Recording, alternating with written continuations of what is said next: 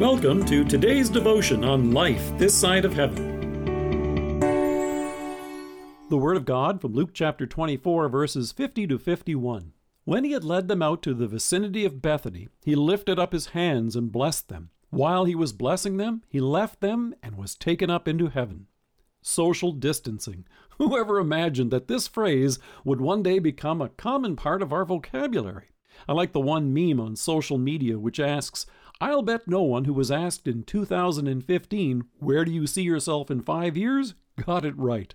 After all, if someone had said, "Standing 6 feet apart and wearing a mask," it would sound like they were planning a career in bank robbery.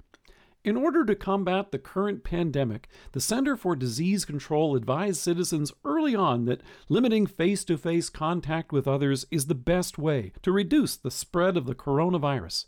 It hasn't been easy. And even the phrase socially distant is an oxymoron. It's like deafening silence or jumbo shrimp. After all, the word social usually refers to the time you spend together with other people. But distance brings to mind images of being far away, removed, and remote. And maybe that's what it sounds like when you hear of Jesus' ascension in the New Testament. Luke tells us, when he had led them out to the vicinity of Bethany, he lifted up his hands and blessed them.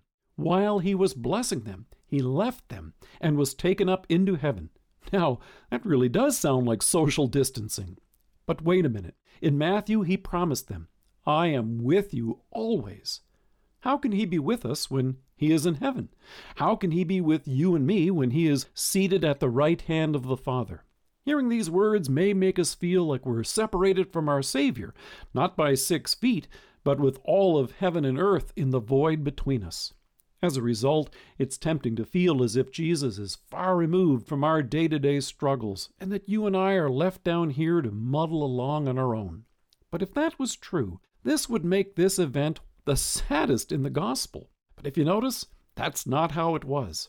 As soon as Jesus was taken up from their sight, Luke tells us, then they worshipped him and returned to Jerusalem with great joy. This marked the beginning of something incredible.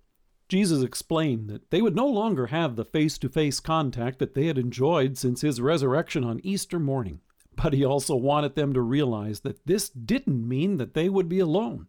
It would be just the opposite. He would be with them. In fact, as Paul assures us in Ephesians, Jesus ascended higher than all the heavens in order to fill the whole universe. That includes not only a church, but with you at home as well. I have 2 brothers who live far away. That's distance. However, while we don't have face-to-face contact, we still enjoy being able to talk on the phone, and you may have family far away as well. While you and I don't have face-to-face contact with our Savior, the big difference is that he is with us right now. You don't have a socially distant Savior. He is with you today and always. You and I are never alone. And because he has ascended and fills the universe, Jesus is also with your loved ones near and far. He hears your prayers. He blesses us each day with the forgiveness he has accomplished for us by his death and resurrection, and he gives us peace.